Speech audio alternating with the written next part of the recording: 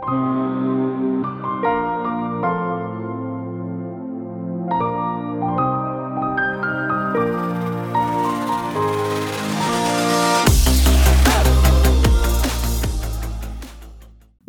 to the Digital Solicitor Podcast with me, Christina Grasco. The subject under discussion today is how you would build your digital brand in 2023 and why you'd want to do this.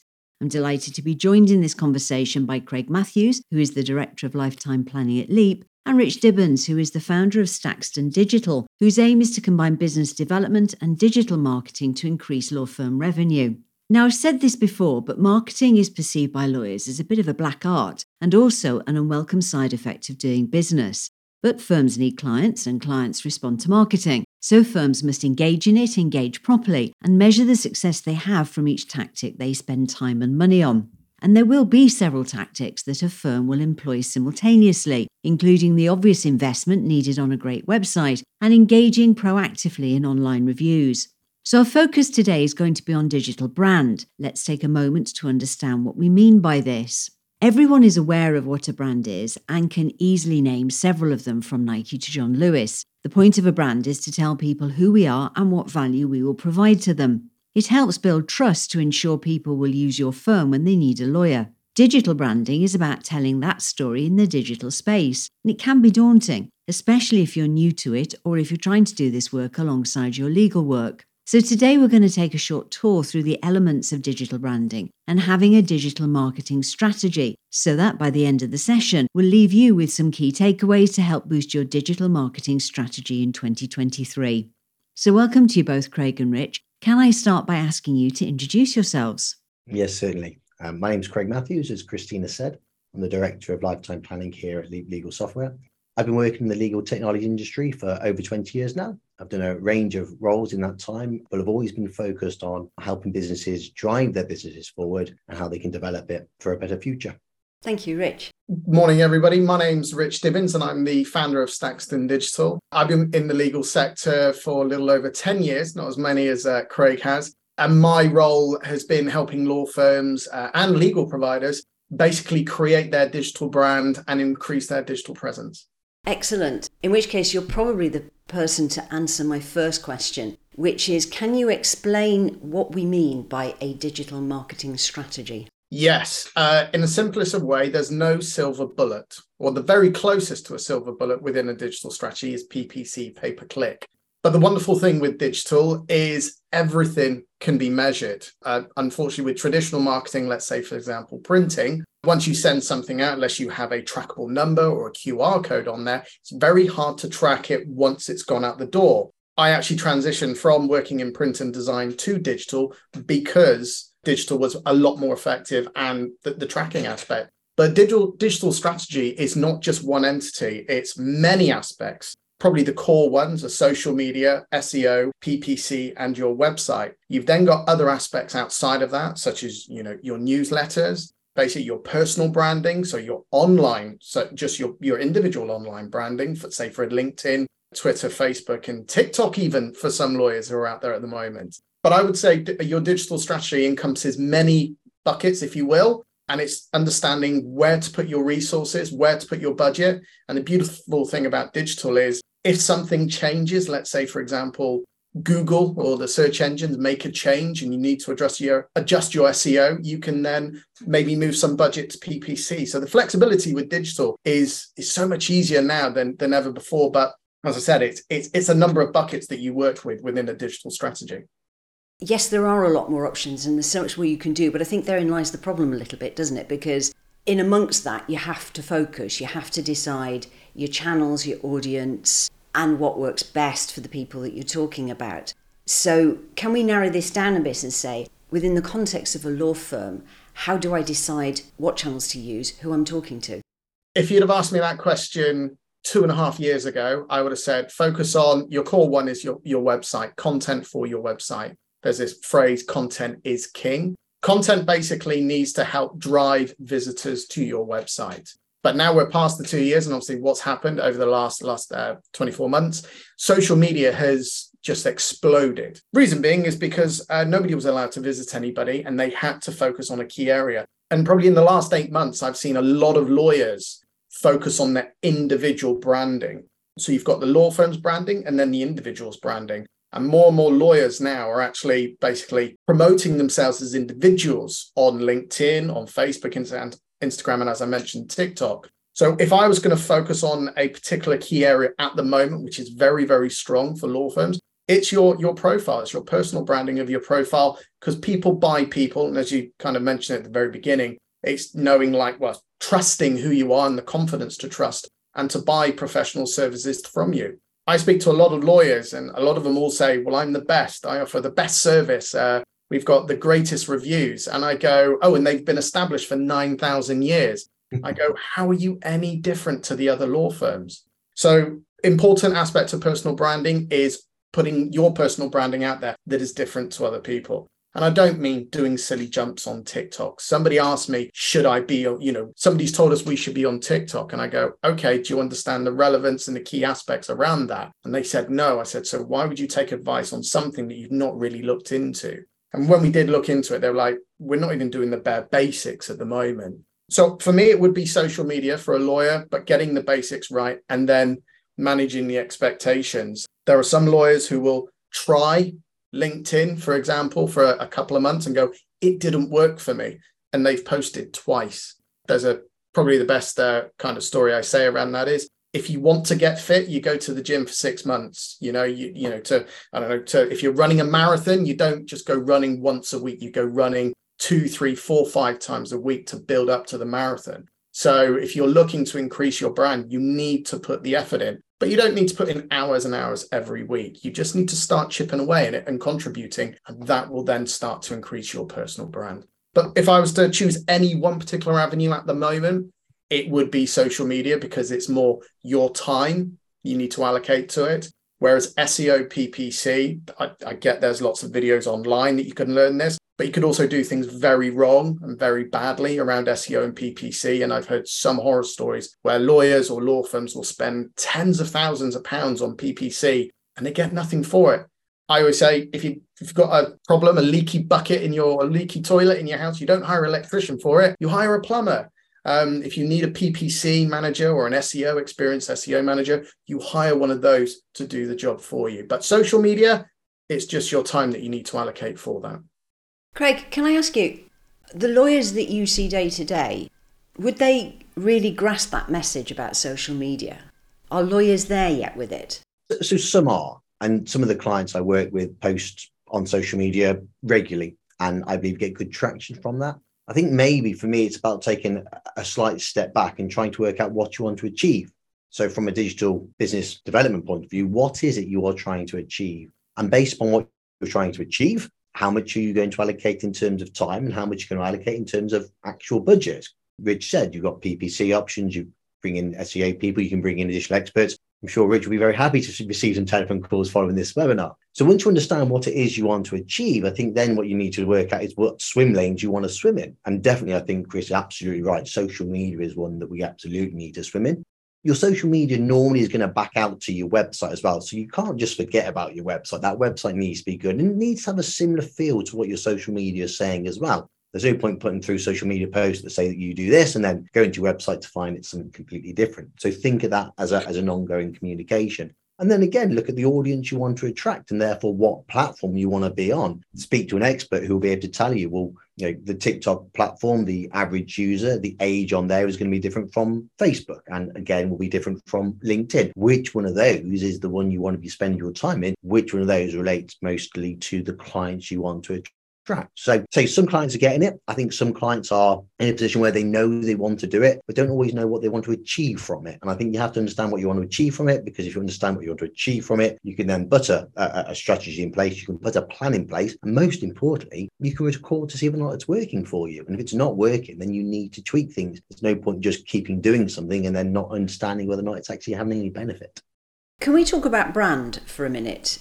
If I am a solicitor, what am I saying about who I am? And how does that correlate to brand? Rich, can you help me with that? Assume that I've come to you completely raw recruit. What is it that I need to be saying publicly on social media to build that brand? Okay, so brand, I just want to quickly kind of squash one particular thing. Brand is not just your logo. Just because you've got a shiny logo, that is not brand. Brand is everything. I always used to, when I did talks going out, I would always say, what is M&S famous for? What's their brand famous for? And it's not the gold and green lettering or the green background gold lettering or anything like that. It was their customer service. It was their brand. That's what, John Lewis, M&S, all of those kind of high-end brands, they're popular for their customer service. But from a lawyer's perspective, brand can also be how do you answer the phone? Do you have an out of office? How do you communicate with your invoicing? It's lots of aspects that you engage with your clients. Even from your receptionist, when they walk into your offices, how are they greeted? Are they met by, as I nickname, a moody Mildred or, an obscured, weird, wonderful individual? Or are they welcomed in and go, hi, well, nice to meet you. Would you like a cup of tea or coffee? Whatever it may be. So your brand is all the touch points that you have with your clients. So if you come across as, kind of rude or intrusive or incredibly opinionated, and I get, some lawyers are in that area, that will reflect badly to your prospects. So it's many, many touch points for your brand. It's not just your logo. It's an interesting use of word of prospects there, because of course that is partly where the tectonic plate is with culture, isn't it, between lawyers and clients. I think the first gap to be filled here is absolutely saying it out loud that clients are sales prospects, aren't they? Yeah, absolutely. And how, kind of back to the branding, how do you want your clients to remember you? What do you want them going away feeling? Do you want them going away feeling, oh, I didn't understand a thing that lawyer said to me, I'm more confused than ever? Or do you want them going away thinking, I'm so glad I spoke to that person. They've got everything. They've covered everything I needed. I can go home and I can sleep and I can rest easy tonight. Nobody wakes up first thing in the morning. I didn't wake up first thing this morning thinking, I need a lawyer. We need lawyers for when something goes wrong or we're making a distressed purchase. So think about how you want to leave your clients feeling or prospective clients feeling. So if you've done a quote for them, follow up with them. Some lawyers don't follow up prospects on their quoting. And a lot of business is lost. And I don't mean chasing. Don't confuse chasing with following up. Following up can be, hi, we spoke about, conveyancing. You're looking to buy or sell a property in the next 3 months. Here's some 10 tips on how to buy or sell a property over the next 6 months. Whatever it may be, give them some useful content that they are going to think, I feel valued. They've sent that through to me, rather than just saying, hi, we sent you through your quote. What do you want to do? Well, I've got quotes from 9 other lawyers. Which one do you think is going to stand out? It's going to be the one that's giving the most value to the client or the prospective client. And that's where lawyers will stand above the rest, is by adding that additional value. I think the concept of prospects is absolutely right. Back when I was doing my IELTS course a long time ago, I had a tutor called John Duddington, an old QC, who very much spoke of law of the art of performing law. So I am sure he'll have a stern word or two for me if I start talking about prospects and client prospecting. But you're right. Ultimately, this is a business. And I think we need to get over that objection between it being a business and, as Mr. Duddington used to do, a form of art when he were to stand up in a courtroom. But it is really that prospect of working with clients, helping them understand what it is that you can provide to them, the advice and assistance that they sought and they need is what you can do. And you do it differently and you do it better. And this is why, and that is how you're going to communicate that and get that value across to your clients. So that does 2 things in one go, doesn't it? It builds the brand and also it starts to build trust, doesn't it? Because the other thing, as Rich quite rightly points out, when people go to a lawyer, it's for something important in their lives. So trust is a key ingredient from the get-go. How do you do that for the period before the client thinks to talk to you? How do you do that as part of your marketing strategy? What shows trust? I'm going to say the first thing is going to be reviews. So online reviews helps to instill confidence in your prospective client. So either, if you're speaking to a prospective client about a particular area of law, having testimonials or reviews ready and saying, look, just so you know, these are what other clients have said about this particular service. That builds confidence. When somebody builds confidence in a buyer, then they start to build trust around it. And it's building the rapport. I've always said sales and marketing are two dirty words in the legal sector. But as Craig has said, it is a business. If you are charging for something, you are selling. Don't label it as selling, but that is what you are doing. And it's how you approach that selling aspect. Bamboozling a prospect with legal jargon just does not work. Sending them, 10-page letter full of information doesn't help. Instead, giving it to them in plain English, backing it up with the relevant information that obviously the client will need, or prospective client, and then stating, this is how we've done this for other clients.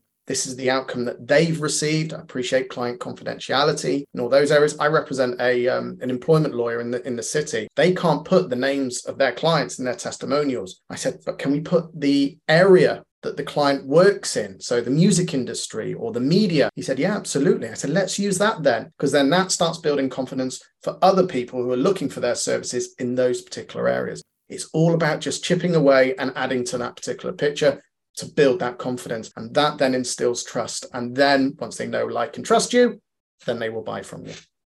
One of the things I've noticed that a number of the clients I work with have done, and done really quite well, is extended the bios on their website. So the meet the team area. And indeed, this is a great material for social media posts. So explain who it is who's going to be dealing with your matter. Explain a bit about what they do and how long they've been doing this for, and why they are, the guys who do it so well. So as Rich said, we are selling a product. That product is going to be dealt with by a member of that legal team. The person who is instructed them wants to know they're the very best at that, and wants to know why they're so good. Not just the law firm, but the individual they'll be dealing with on a day-to-day basis. And bios and information about that person help build that trust. I'd like to echo, with bios as well. Lawyers are human beings. Some people say to me, what should I put in my bio? And I've spoken to so many lawyers. I've spoken to about 20 lawyers in the last 3 weeks. One represented, was in the Paralympics. One is a yoga instructor. One has played golf with Tiger Woods. Actually, I don't know if that's a good or a bad thing. These were all things. And I said, these are not on your profile. And I said, if you're a yoga instructor, or she's training to become one, and you're a managing partner of a law firm, I was like, that's really useful. And we're going to put that in her newsletter. I said, because imagine you've got prospective clients or clients who do yoga, and you never realized that you had this kind of common goal or common subject matter that you could talk on. That just then builds that relationship with that client or prospect even better. Review solicitors, they do reviews on individual profiles. So as Craig has mentioned, sharing in and having the human aspect of your profile is what will resonate with your clients. I get you've been established for 9,000 years, you came to the bar, or you're accredited, you're 25 years PQE, whatever it may be. But if you show the human side, that's what people will remember you for. I think there is a habit which is yet to completely go, that lawyers think they're writing bios for other lawyers, which is why they parade their credentials, their PQE and everything else. So I think that's a really important point. Can't be stressed enough that actually you're not talking to other lawyers, are you? I have that. I'd say that to clients almost all the time. I go, unless you are selling to other law firms, don't worry what other law firms will think. Okay, forget them. They're over here. I get it. Lawyers are incredibly competitive, but unless they're your client target market, and I get there are referrals between law firms, that's understandable, but focus on your core demographic, your core client base. Professional service is really, really hard to sell. It's not like you're selling an iPhone, a physical product that you can see. It's professional services. So it's that even harder element to demonstrate across, especially online as well, because you almost have they say you've got 5 to 6 seconds to impress somebody. Otherwise, you just carry on scrolling. So standing out above all those other elements is going to be crucial for you. But it's don't worry about what other people are thinking. Write your content as long as it's not offensive or weird and wonderful, but that human element, and it's going to make you different to everybody else. And please don't copy and paste other profiles. I've seen that done many times. I even saw somebody do it and he actually didn't change the name at the end of it. It was very, very embarrassing for them. But just bring out that human element from you. There's a managing partner who's got a Labradoodle called Molly. She knows who she is. I have a Labradoodle called Molly. We have this kind of common chat. She's not a client, but she's a very good friend of mine in the legal world. And anytime she posts Molly, I post my Molly. And that's kind of our common funny thing that we do from time to time. A lot of people have dogs, and even dogs as profiles on law firm websites as well, might I add, is a great thing to have on there. That leads into, I think, another important aspect, which is plain English explanations of the services you provide and why people need them. Lawyers can sometimes forget, again, as part of that talking to other members of the profession, that clients are coming to you because they don't understand what is going on. I think that's particularly relevant, actually, in your sector, Craig, lifetime planning, because you pitch up at your solicitor with your worldly goods and you haven't a clue, really, have you? That's why you're going to see the solicitor, to work out what you're going to do with them when the time comes. Yeah, and I mean, it goes beyond just the marketing, especially in the area of work that I'm specialising in. There are a number of avoidable issues when it comes to wills and trusts, which is because the language used is so difficult to understand that whilst there is a will and trust in place, people don't really understand what it was trying to get at, so they can't do it. So lawyers definitely of old, but even now have a habit of perhaps using 10 words where one would suffice. Now, when it comes to marketing, as Rich said, you've got 5 or 6 seconds to make that count. So let's just use words that people understand and people get. Where you do need to use official legal jargon and terminology, and there are many good circumstances to why you would, why not have in brackets a plain English explanation as to what you mean? Inter vivus trust. I know what it means. Lawyers know what it means. Your clients probably don't. So let's help them bridge that gap to make sure we can talk to them in a language they'll understand, because that's how they're going to want to engage with you. If you're faced with information you don't understand on a subject you don't understand, very hard to have them be so brave as to then instruct them and say, can you help me? If you can look elsewhere and find something you don't understand is explained in a way that you do understand it, so much more chance of attracting that client. Does it therefore pay as part of your brand building and your marketing strategy to put thought leadership pieces out there, you yourself writing pieces, talking to your clients? So in broadcasting, the central tenet of all good broadcasting is that you're always talking to one person. Even if you think 30 or 30,000 are going to be listening, you focus on a conversation with one person. And I think that's the strength that thought leadership, blogs, content can bring to the marketing strategy if they're done right, isn't it? Yeah, absolutely. It's answering the questions that the clients either haven't asked or they've asked, and your content can answer those types of questions for them. And as Craig has said, it's using one word rather than 10, but in the nicest possible way. I can't stand the term thought leadership. It is a marketing spin. It's up there with white paper from IT companies. But then again, the term blog I think it's from the 80s. So there needs to be a new term, personally, that I think for, thought leadership. But basically helpful content. FAQs are a great thing on your website, explaining what it means. What is conveyancing? Why do I need a conveyancer? What is no-fault divorce? Having an FAQ on there, because people ask questions in Google. Billions of questions are asked every day in Google. If your website can answer one of those questions, guess what? It benefits from an SEO perspective. Those questions can be used in Google My Business, and then you can start ranking for it. So some people go, oh, well, if I answer these questions, why would the client bother coming to me? Because you can't answer all the question, but you can give a synopsis or a summary of it. And then you have the call to action. If you need further assistance with this, then contact us. Or even a downloadable document, tips or guidance around a subject matter. You can capture the details and then follow it up. But content will always help visitors come to you. It's how you answer the problems that clients are asking. And if you want a great tip, there's a website. It's gone from my mind. Ask the Public, I think it's called. And you can type in any question and it'll frame a number of questions around that particular subject for you. And that's a free tool that you can use, that many marketers, many law firms use to start framing their content of what people are asking. I think the helpful topics is a great concept. I don't mind thought leadership, Rich, quite as much as you, sir, but each their own. But you're right. So the thing that lawyers have in spades is information and knowledge, and they are well versed in the area of law they practice, and they will have seen multiple cases go right and go wrong, and there will be things that people can do to avoid X and things they can do to guarantee Y, and putting that together in a nice plain English piece, and having that content available either downloadable or free to access, top tips on packing up for your move, things of that nature. Don't leave it to the last minute. Some useful information, value adds that your clients will gain from you, which will also build your trust and your brand as well. And that's really what this is all about. Do you think, in terms of time spent then, that concentrating on your bios, concentrating on your LinkedIn responses is possibly better, and I do now use this term slightly hesitantly, than concentrating on thought leadership pieces? Do you think that may be a secondary activity in terms of priority? I think it kind of covers both. I mean, the thing is, with LinkedIn, if somebody's asking you a question on LinkedIn, you get a direct message on LinkedIn. The first thing I say is take that conversation offline as quickly as possible. And I get it all the time. I get lots of people asking me lots of questions, and they're trying to get free information. And the lawyer, still in instances, will be doing billables, 6-minute increments, and trying to respond to these kind of questions. How can you? So on a number of the social media platforms, they already have pre-built in, or you can create pre-built responses. But my first recommendation to clients is basically take the conversation offline as quickly as possible, get it in your case management system, so it's then you have a recording, or have some kind of audit of the conversation, but try not to go down the rabbit hole of giving lots of questions or giving lots of answers to questions. Otherwise you won't actually get the work and you're giving a lot away.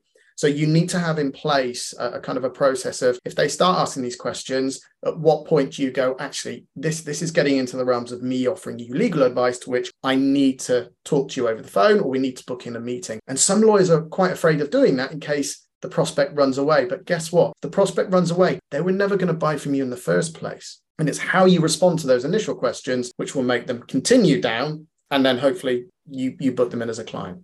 I spoke to a number of the clients I work with who provide an initial consultation, sort of a 30-minute consultation, in order for them to understand more about lifetime planning and elements of that. And some of them have found that has been terribly abused, where a lot of people are booking that 30 minutes for this free advice piece, this free consultation piece. So they've put sort of process in place. So, there's a prerequisite of the amount of information that you need in order to qualify for that case. And they found that those who are prepared to share that information with them invariably do want the information, do want to instruct them long term. But yeah, absolutely, your time is so valuable, you can't do it for free. You're going to put some good content out there, you're going to give some advice, that's going to be free. But if actually engaging on a direct one-to-one basis, that is your opportunity, dare I say it, to convert that prospect into a client and start working with them properly.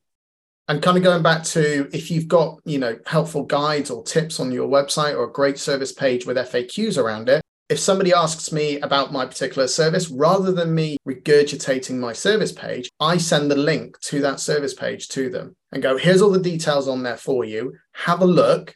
If you have any questions, we'll book in a call and we'll go from there. And that basically can it work one of two ways. Either one, they get the information, they go away, no problem. Or two, they read the information, go, you know what, I've kind of read this, but I want to talk to you because I want to discuss it further. But that will save you time. And I've said to a number of lawyers, if let's say you're an employment lawyer, have that service page in your favorite somewhere. So you can just copy and paste it, drop it in, send it across to them. If you're with review solicitors and you've got great glowing reviews, copy and paste some of those and put that into, have some pre-made responses and send it through to them, top and tailor. I always do this on LinkedIn. Very rarely has anybody gone, you sent the same message to somebody else. I tailor it to the individual, but there is some boilerplate text in there. Saves me time. We've only got a number of minutes, hours in the day. We can't all be sat there manually typing. We'll never get any work done.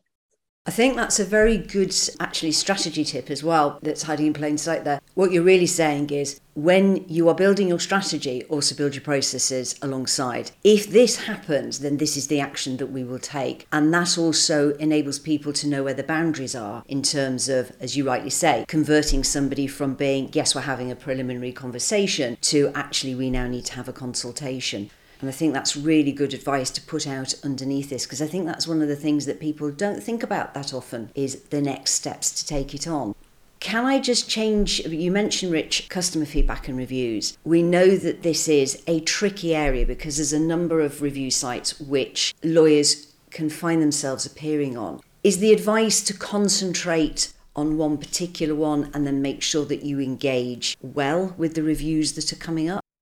Yes, in a nutshell. I mean, the biggest one is you've got Google My Business, where people can leave reviews. Okay, then you've got review solicitors. I know that there was a pilot last year that the SRA were looking into making reviews mandatory. I think that pilot might be coming to an end. I don't know the results of it. There's actually 12 review sites for solicitors. Some are kind of legal / another area. So there's probably dedicated legal. There's about 5. But yeah, review solicitors it has every law firm in the country on it. It has a free one and a premium version. But if you're going to start out, I would focus on Google My Business one. And the biggest thing is don't ignore your reviews. If you get a bad review, respond to it. Don't bury your head in the sand and do nothing. Have in place, if there's a really negative review, what processes do you have in place to respond to them? If you don't respond to a review and you leave it for days, weeks, and months, that can have more negative detriment to your brand than anything else. And also positive reviews, responding to them. So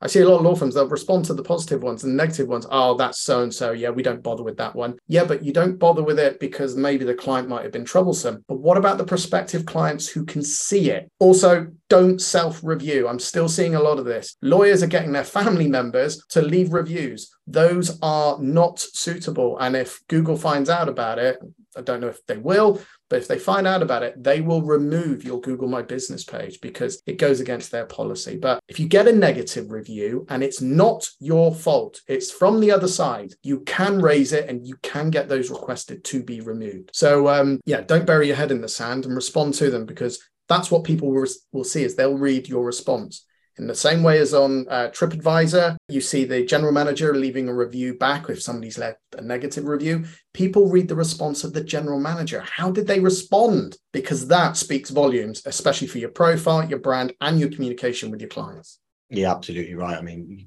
couldn't put it better, Rich. If your brand is all about honesty and about giving good quality and upfront information, then to ignore a negative review goes exactly against what you've been trying to achieve. So giving an honest response to that negative review and trying to resolve it, probably have to take it offline to do so, is key important. But likewise, don't ignore the positive ones. You're proud you've done a good service. That's what you want to achieve for your clients, and you're really happy to have done so. Let them know you're grateful for that, because that's exactly what you are, really. And the only way your prospect's going to see that is if you respond to those reviews.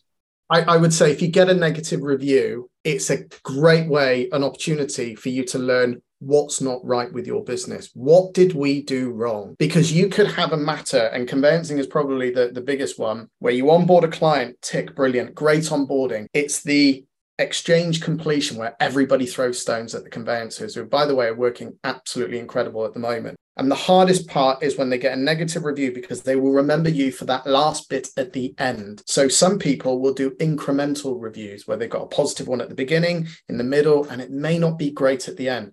But understanding what you did wrong, where you dropped the ball, where the communication wasn't good, you can then basically pick that up and address it. It's a great way of understanding, this is what we didn't do right. How can we fix it so it doesn't happen again? Everybody learns in business. I learn in business every single day. I've had a negative review. I simply said, what can I do better? And they gave me the information. I went, thank you. They said, I was really worried you were going to name and shame me on LinkedIn. I went, I would never do that. I just wanted to know what I did wrong, because we're all human, what I could do right, and how I'm going to learn from it. Standard business practice.